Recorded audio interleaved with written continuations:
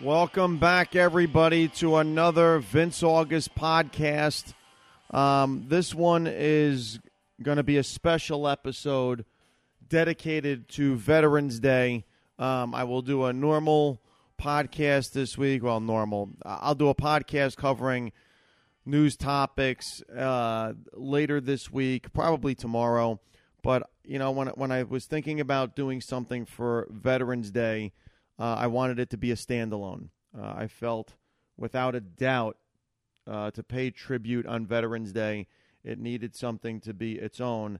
And I'm going to do something a little different than I would normally do because this is not about me. This is not about my opinions with regards to military war action. This is about honoring those that served. And I have always been a firm believer that one of the things the United States needs is to have mandatory service from all United States citizens. And if you want to become a United States citizen and you're within the age to go into active service, I believe everyone should give 2 years of service to this country. And the reason I believe that is not because, you know, it's about fighting wars and being a war-fighting country. I honestly believe that if you give 2 years of your life to a country whose rights you are going to take advantage of, whose opportunities you are going to take advantage of, I believe that you will be more involved in protecting, fighting, ensuring those rights. I think a lot of times if you don't have an active role in the government, if you don't have an active role in whatever it is you belong to, I think you take it for granted. And I think the United States, the rights that are given to us, the rights that are being taken from us, are being taken for granted from people, citizens, and I think the only way to stop that is to force active participation. One of my great regrets in life is not serving in the military. I was going to do it straight out of high school. My father talked me out of it.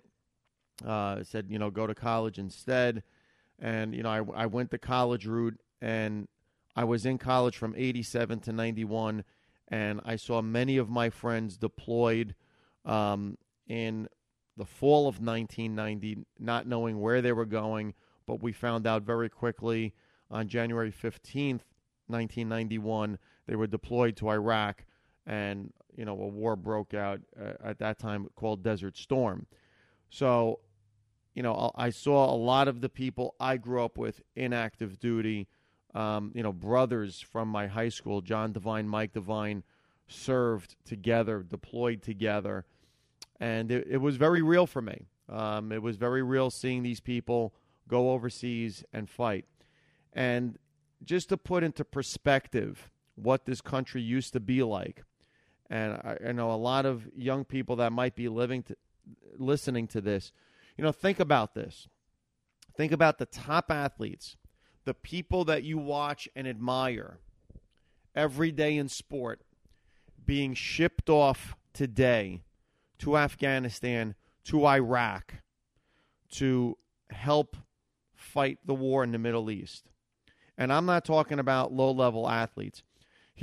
And this is not about athletes. This is about trying to get young people to relate, and even older people maybe that have lost touch, to relate to just what this country used to be. Ted Williams, maybe one of the greatest hitters baseball's ever seen, was a Navy pilot for 3 years of what would have been his unbelievable baseball career. Picture Derek Jeter going to Iraq during the prime of his career. That's how you have to put this into perspective. Bob Feller. These are names that you should Google if you don't know who they are. Volunteered after he saw the attack on Pearl Harbor. And think about what I mean by after seeing the attack on Pearl Harbor. I'm not talking about, 2001, September 11th, tons of coverage. You're talking about newspaper coverage back then. Okay, television was not prevalent the way it is in society, internet non-existent. Much of the news at the time of World War II was press. The visuals weren't there. So Bob Feller reacted to the news, not just the visuals. Roger Staubach went to the United States Naval Academy, was drafted by the Dallas Cowboys. And before he could play for the Cowboys, he had to serve a tour in Vietnam. Okay, you're talking serious active duty here. Other people, Jackie Robinson, you talk about breaking color barriers. Jackie Robinson was in a tank unit that served in the war and was discriminated against even as a soldier. So here's a guy serving his country. He's being discriminated against as a soldier, and he's still serving the country. Joe DiMaggio served. I don't think he saw active duty. Willie Mays served. Another guy I don't think saw active duty. How about these guys? Joe Louis, maybe one of the greatest boxers to ever live, enlisted. Yogi Berra, talk about great Yankees. Yogi Berra, I'm sorry, Yankee fans. Derek Jeter doesn't come to the level of Yogi Berra. Yogi Berra was at the D-Day invasion. Pee Wee Reese served World War II in the Pacific Theater.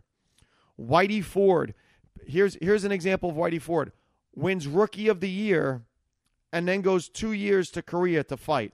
Imagine LeBron James coming out of high school, being Rookie of the Year, and before playing another basketball game, has to go to Iraq, Afghanistan. Again, perspective. I was lucky enough to get a letter written to me from one of the great football coaches, just people that ever lived, Tom Landry. Here's a guy who served 30 World War II combat missions. I mean, Roberto Clemente of Puerto Rican descent, enlisted as a Marine Reserve. That was how much he loved America. Okay? Puerto Rican descent, comes to America, immediately assimilates to America, and enlists as a Marine. Larry Doby. A lot of people don't know the name Larry Doby. Jackie Robinson always comes up. Larry Doby actually broke the American League color barrier. He fought in World War II in the Pacific Theater. Basketball player Bill Sharman played with the Boston Celtics during the early glory days of the Celtics with Bob Cousy. Made 8 All-Star games. Served World War II. And, of course, the most recent, Pat Tillman.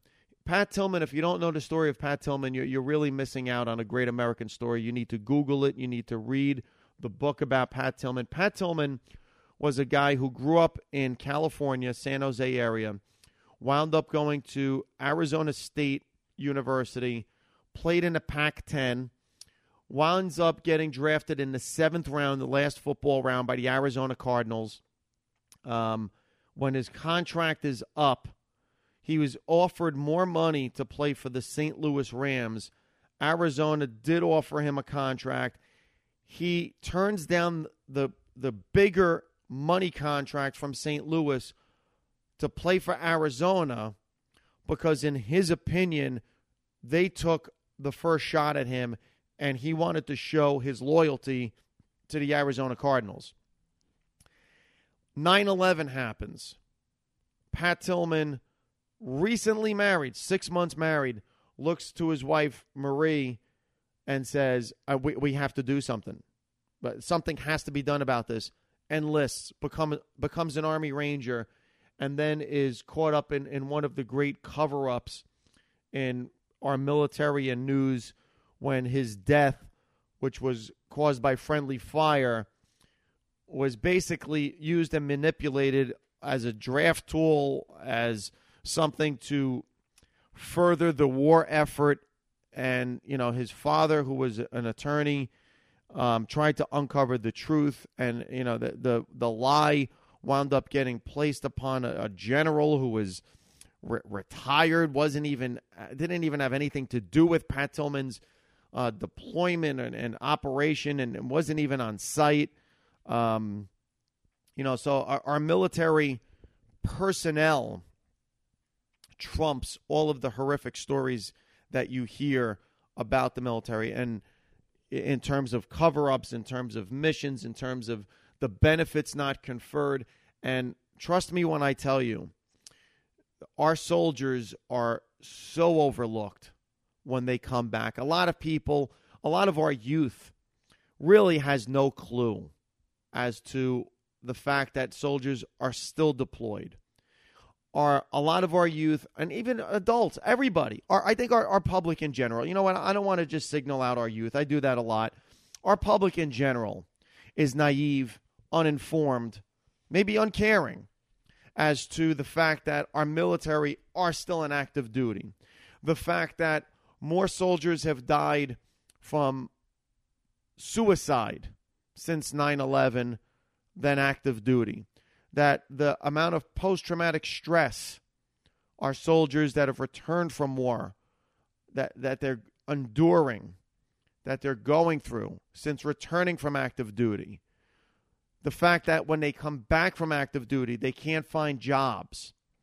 It's unbelievable. Now, at the same time, please understand, I don't give absolution. I don't give a pass to the military for mistakes.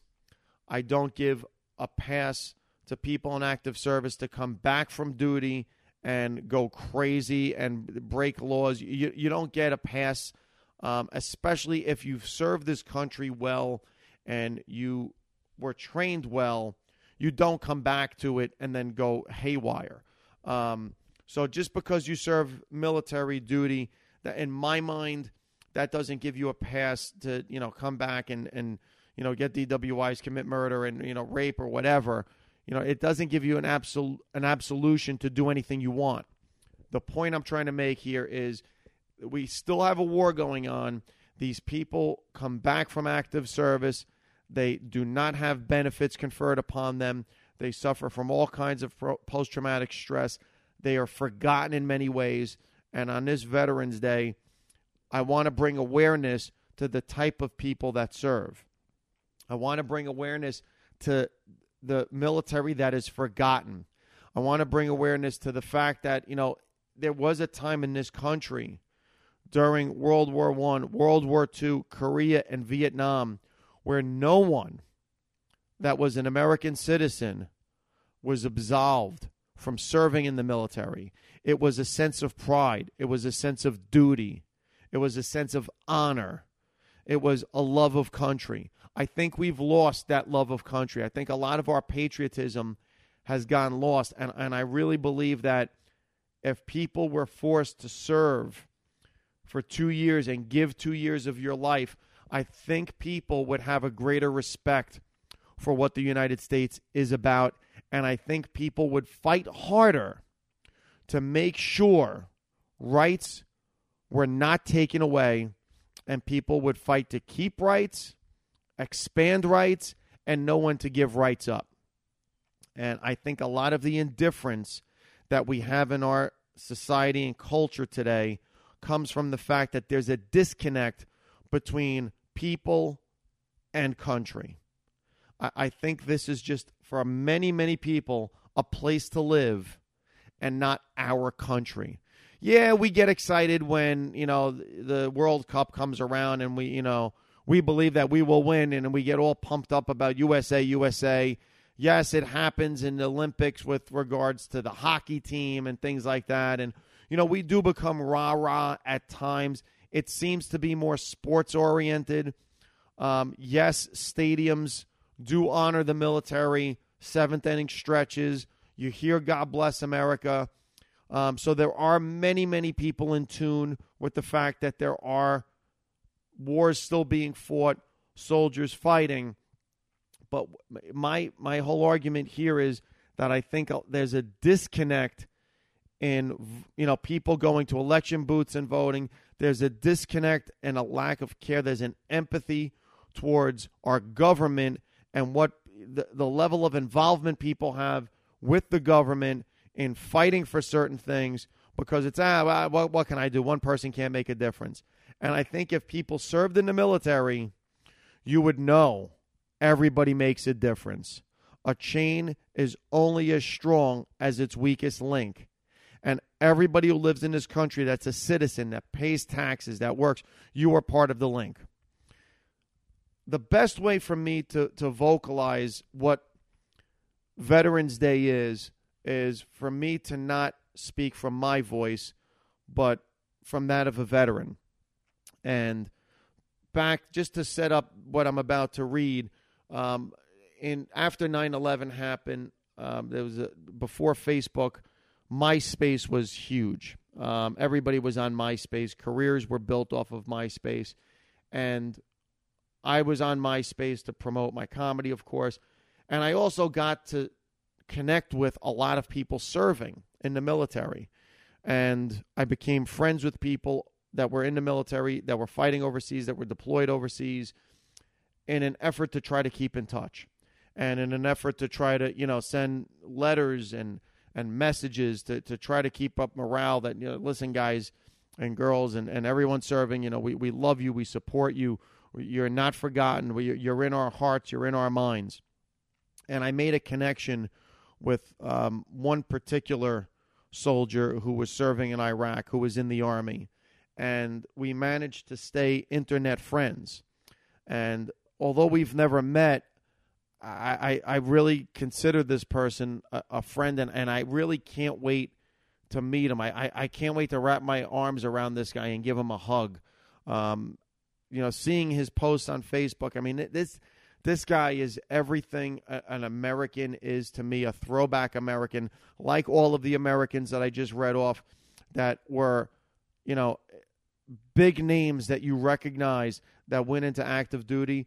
This is the guy who wasn't the athlete that served. This is the everyman in the military. And what had happened was I'd sent a care package over to Iraq, as many people did. And again, this is not about me. This was, I made friends and at the time, many people were sending over packages to Iraq, and I sent over a package. And one of the things that was in there, and this is what you're going to see in the letter, was I had a website, and it was called Surrounded by Morons, because that was, the thing that I came up with at the time to kind of promote my comedy. Is all my jokes were the fact that I felt like I was surrounded by morons. And I sent these guys T-shirts and magnets, and they would wear them under their fatigues, and they took pictures. It was absolutely so great to see these guys, do that, and that there was a connection. I sent them DVDs so they could laugh. And all they wanted was letters. All these soldiers that served, if you have 10 minutes, write a letter to a soldier, send it to the USO, try to find one on Facebook, try to find a place where you can send these guys letters.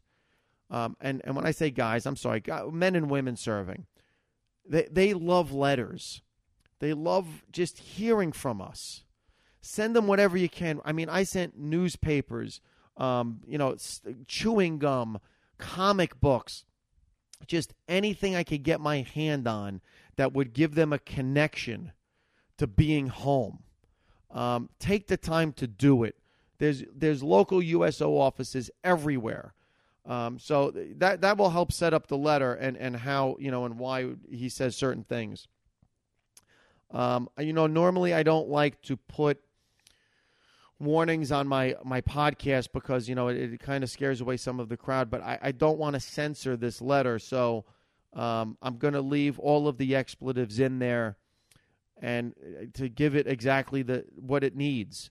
So this is a letter that was written to me by this unbelievable gentleman serving in the military, and he sent it to me years after his active duty. And he was looking through pictures, and here's what he sent to me, unsolicited. And I'm now just going to read the letter. Anyway, after looking at the picture with the Surrounded by Morons magnet, memories of that 18-month period came rushing back like a flood. One particular day came back. I call it the single worst day of my life. which is why you will never hear me say, quote, "This is the worst day ever," exclamation, quote. After this particular day, no day is a bad day. I don't remember the exact date, but it was sometime in September 2005. We were all up before sunrise as usual. Vehicles were prepped, weapons were mounted, gear was checked and rechecked. It started like any other day in that shithole of a country. Our patrol district was the Abu Ghraib market district of downtown western Baghdad, one of the most violent neighborhoods in the world at the time. My squad leader rounded us all up for the typical pre-mission brief and prayer. Then we loaded, mounted up on the vehicles, and headed out into the rising sun, unsure of what was going to happen as soon as we left the gate. Leaving the gate was always a shitty feeling. You felt like you were being thrust into the jaws of hell. Everything was a gamble at that point. Survival was a gamble. We did our best not to worry about it, though. If you let it affect you, if you let it affect your thoughts, you were a dead man for sure. So we did our best to not even worry about it. It was beyond our control anyway. Fuck it, right? Anyway, I'm pretty sure if any of us knew what was in store for us, we all would have magically had broken legs and ankles, so we weren't mission capable. Anyway, we putted along down the road, through checkpoint 19, right into the mouth of the beast. Same route we've been taking for the last 7 or so months. We blew through an abandoned Iraqi police checkpoint. That was our first sign that something wasn't right. The IPs were known for setting us up. They were dirty. Every single last one of them. As we merged onto Route Vernon from Route Cardinal, we saw a crowd of civilians surrounding a garbage truck. Per SOP, we pulled over. SOP, Standard Operating Procedure, obviously. IPs, Iraqi Police. Sorry to editorialize, but let me make sure everyone understands. Per SOP, we pulled over, set up a perimeter, backed the ground off, and started trying to figure out what happened. Someone had shot the driver of said garbage truck. The locals said it was IPs. The IPs said it was. The guy was dead as Dillinger, nevertheless. We knew it wasn't us and very quickly realized this was going to be one of 1,000 of other unsolved murders. Guy number 1 dead, and we'd only been on the road for an hour. That was the first inkling that this day was going to royally suck. About 20 minutes later, along came another U.S. patrol. Reaper 3-1 from the 42nd MP Brigade, if memory serves. Their lead Humvee pulled up to mine, and their gunner shouted if we needed backup. I told him no. His guys could continue their mission. He shrugged, and that patrol chugged on. About 15 minutes later came one of the biggest, loudest, and most earth-shattering explosions I've ever heard. A plume of smoke came billowing up over the horizon. My first thought was, quote, "Someone just got royally fucked up," exclamation point, quote. Then it dawned on me. Those were our guys about a quarter mile down the road. Fuck the garbage truck driver. This was way more important. We kicked it into high gear and tried to respond as fast as we could. The radio instantly filled with chatter from Reaper 3-1. They had been hit. They pushed through the blast, but couldn't find their lead vehicle. They figured he'd floored it and was a few miles ahead of them, but weren't sure. We radioed back to let them know we were a quarter mile behind them and we would be arriving shortly to help. That's when I heard 4 or 5 very distinct shots from an M4. I instinctively ducked down behind my gun shield in case they were directed at me. When I realized they weren't, I hollered for my driver to stop and began scanning the horizon for whomever was shooting. That's when I saw a lone USGI lying in a ditch, on his back on the side of the road. We hauled ass to the opposite side of the road where he was. That's also when we spotted the Humvee. It was nothing but a scorched hunk of steel. The GI that was shooting in the air was missing a leg. Debris and blood was everywhere. We quickly set up a perimeter to try to assist the casualties. However, other than the lone GI, the scene was literally dead. The truck was destroyed. Another GI was lying maybe 15 feet from it, not moving. Our medic quickly applied a dressing to the stump of the first guy. He told us that the truck was hit by an EFP. They were all dead. The gunner had been ejected and the truck had rolled over him, but may be alive. He was a medic. My truck commander started the call for a medevac as we began our search for survivors. The gunner was barely alive, maimed, in shock, probably paralyzed, and quickly dying. The rest of the crew, well, when I stuck my head in that Humvee, it looked like someone had filled it with 500 pounds of chopped hamburger. The TC had no head, or arm, or left leg. The driver was blown completely in half. His upper torso was draped over the radio mount between him and the TC. They were dead. I ran back to my truck and informed my TC of what we had discovered. The words no soldier ever wanted to hear came as a response from the medevac. Quote, negative. Possible sniper and RPG team in the area. Medevac denied. Transport casualties as by other means. Quote, that means we didn't want to risk losing a bird to save this poor, legless medic. Fuck 'em. We decided to do something. By this time, a platoon's worth of vehicles had arrived to assist and set up a perimeter while we broke the bodies free, loaded them into bags, and into our truck. We headed to the nearest field hospital. 3 dead, and it wasn't even noon yet. Somewhere along the way, 2 more IPs had been shot just behind us. 5 dead before noon. We got to the bodies, medic and gunner, to the field hospital without too much trouble. I have to say there is nothing spookier than having a body bag with a body in it sitting next to you in a Humvee. It's very foreboding. We delivered the wounded to the doctors and the dead to the graves registration. Then we were told to go back out. We weren't about to hesitate. We wanted payback. We wanted to kill some fuckers over this one. So we headed back out. As soon as we hit that same stretch of highway again, the guardrail in the front of me vanished. My first thought was, quote, wow, someone detonated an IED way early, quote. Then the middle of the road exploded, a lot closer this time. Fuck RPGs. Another patrol was already pulled over trying to get out of the kill zone that we had just wandered into. This is when the details get sketchy.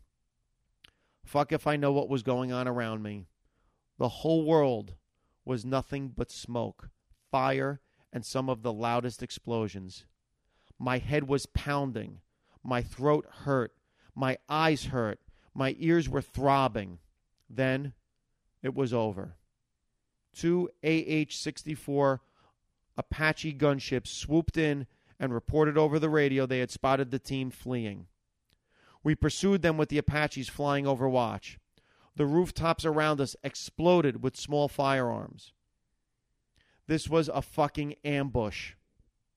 I returned fire, tearing at the rooftops with my Trust M240 machine gun. I'm not sure if I even hit anything, but I burned through 500 or 600 rounds, and even a few grenades out of my handy M203.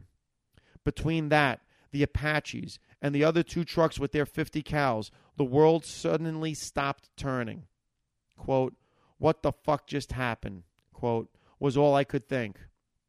I was terrified, confused, shocked. I don't know. It was a weird feeling. Nothing that happened so far made any kind of tactical sense or logic. I knew we had been ambushed. That was it. Was it over? Well, the Apaches radioed back and informed us the RPG team that had started it was done. They got them. That's when the greatest order ever came across the radio. Quote, Warhammer 1, you have permission to return to base. Quote, so we did. That was it. It was over. When we returned to base, we found out that the gunner from the earlier attack was dead. The medic was going to live. Thank God! Exclamation point. 6 dead before noon. 11 RPGs. And God knows what else afterwards. What a fucking day! Exclamation point. Anyway, sorry to send such a pain-in-the-ass long email. I thought I'd share that with you. That was the single worst day of my life. I was 19. That letter hit me as hard that day as it did just reading it now. And I apologize for some of the pauses, but if that doesn't hit you emotionally about what a 19-year-old in active duty goes through, I don't know what will. You know, I had the pleasure of meeting Michael Durant, who was the helicopter pilot from what is known as the movie Black Hawk Down, that was taken into captive. And he did a book signing in Ridgewood at Bookends, and Bookends is this great bookstore in Ridgewood, and celebrities show up and sign books. And normally if a wrestler is there, they have a police presence to control the line. If a politician's there, the line wraps around the block. Michael Durant was there on this one Thursday night, and I had court, and I had to, try to do my best to get out of court, and I raced to get to Ridgewood, and I got there, and when I pulled up, I saw that there was a Humvee outside in camo paint, and there was no line, and I thought to myself, I missed it. And I went downstairs even just to get a copy of the book, and sure enough, by the time I got downstairs, there was the line.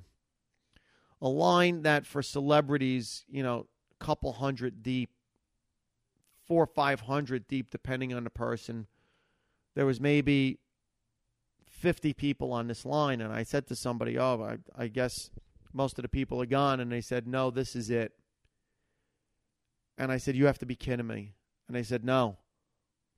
I said, this is it for Michael Durant. This is all that showed up. And to everyone who missed that and everyone who did not go to that signing, I say thank you. Because whereas you did yourself an injustice, you did me a great service. I was able to spend a half hour talking to Michael Durant. I was the last one online, and I did that specifically so I can sit there and talk to him. I read about the real story of Black Hawk Down, not the just the movie version, and I really wanted to know about what he went through, but especially about 2 other guys that were Delta soldiers, Gary Gordon and Randy Shigart.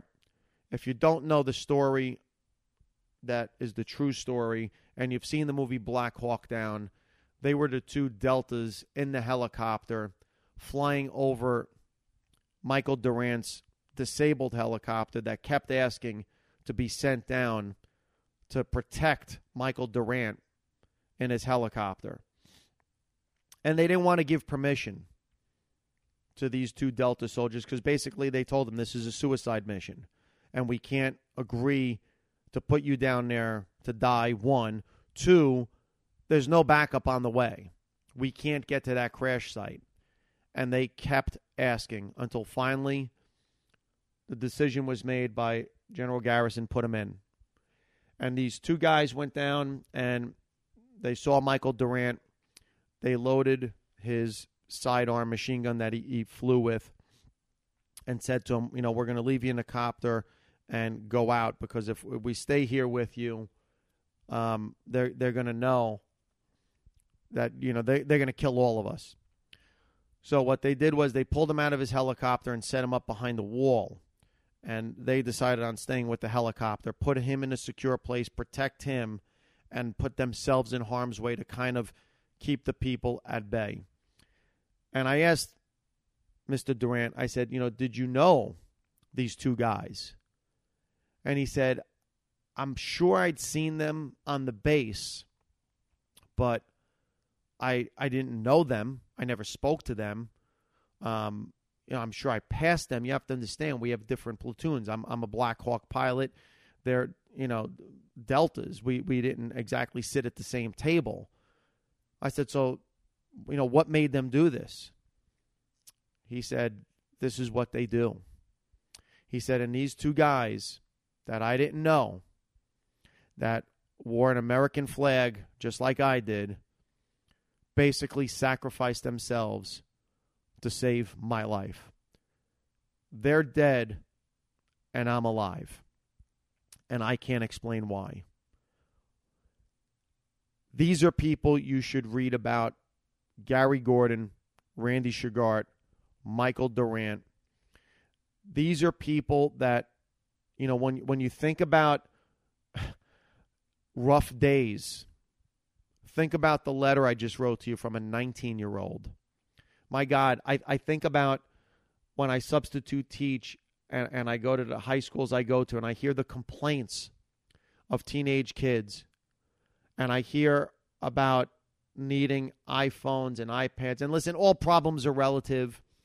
And I think about some of the spoiled nature and the needs and wants. And then I think about this 19-year-old soldier who wrote me this email, something he had to get off his chest. And I thanked him profusely for sending this to me, but because it gave me perspective. Because much like that soldier, I will never have a worse day ever. Not like that. At least I hope to hell I never do. That to me is what I think about every Veterans Day. It's this letter. It's stories of these types of soldiers.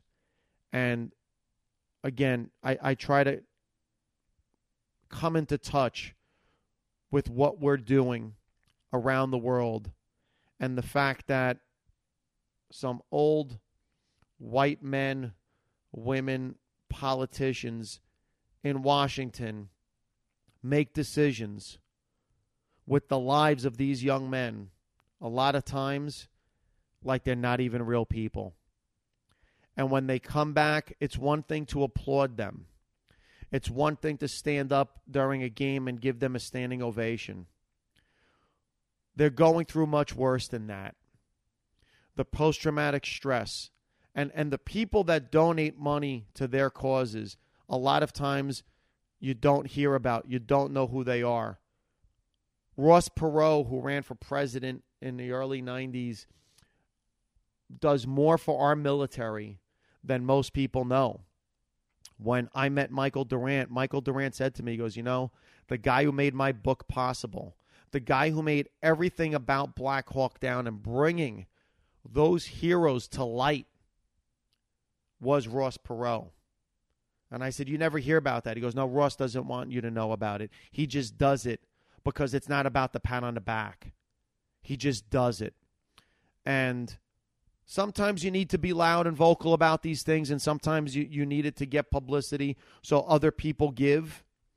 And I understand why people do that, and other times, you don't.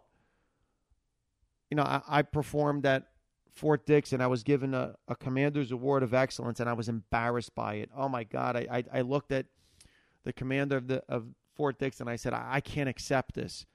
And I went to give it to a soldier.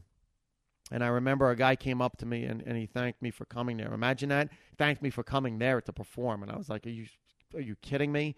And I said, listen, your commander gave this to me. I said, what's your story? And he told me, I said, can I give this to you? And he went, no, no, no, no, no. And he jumped back from me with his hands up.